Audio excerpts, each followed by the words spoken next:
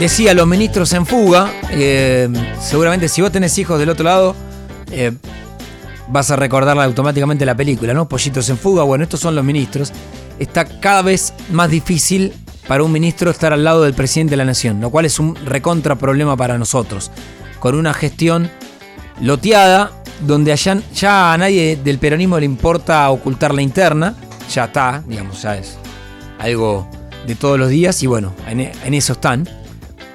El último que avisó que se va es Juan Mansur, jefe de gabinete, que dijo: acá no me quedo, me vuelvo a Tucumán para ser vice de Osvaldo Jaldo. Intercambian la fórmula, porque como Mansur no puede reelegir, va de vice, y así será sucesivamente hasta el fin de la era. Tucumán, además, Juntos por el Cambio está roto, así que no van a tener oposición. Y si la cosa sale bien, Mansur quiere después volver como una suerte de prócer del interior a la provincia, a la ciudad de Buenos Aires, para ser candidato a presidente. Pero para eso falta bastante. Se fueron Juanchi Zabaleta Hurlingham para acomodar su pago chico. Aprovechó la ministra de la Mujer y se fue. Ahora se fue Juan Mansur. Cato Podi dice que no, pero mira a San Martín para ver si vuelve. El ruido y el rumor es, bueno, ¿quién va a hacerse cargo de la jefatura de gabinete? ¿Volverá Santiago Cafiero o será Juan Manuel Olmos? Pero el problema es mucho más profundo.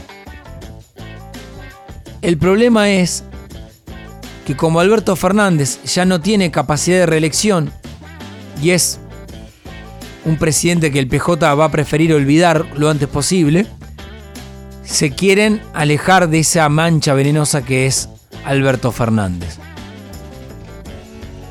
Un Alberto que eligió Cristina hace no mucho tiempo, en el 2019, que nunca va a decir públicamente me equivoqué,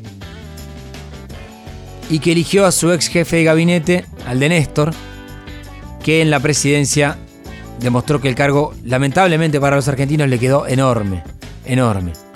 Y a falta de 14 meses para terminar esta gestión, sus ministros se quieren ir. Alguno busca alguna excusa, como hizo Gómez Alcorta con el tema mapuche.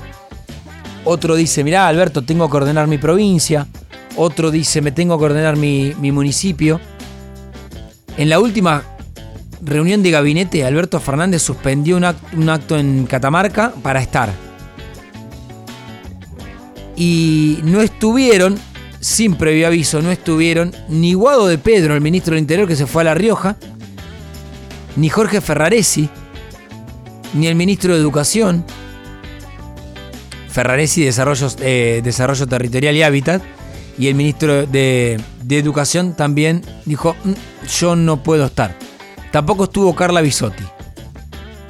El que mayor ruido hizo en presidencia fue el de Guado de Pedro, porque obviamente es la cámpora pura y dura en la Casa de Gobierno.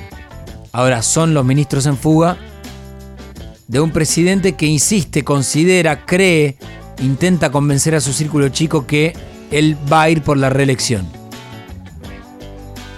Ministros en fuga que están esperando el momento indicado. Alguna excusa siempre hay para poder decirle a Alberto Fernández de forma elegante, Alberto, hasta acá llego, ¿viste? Digamos, hasta la puerta del cementerio. Al cementerio entra solo.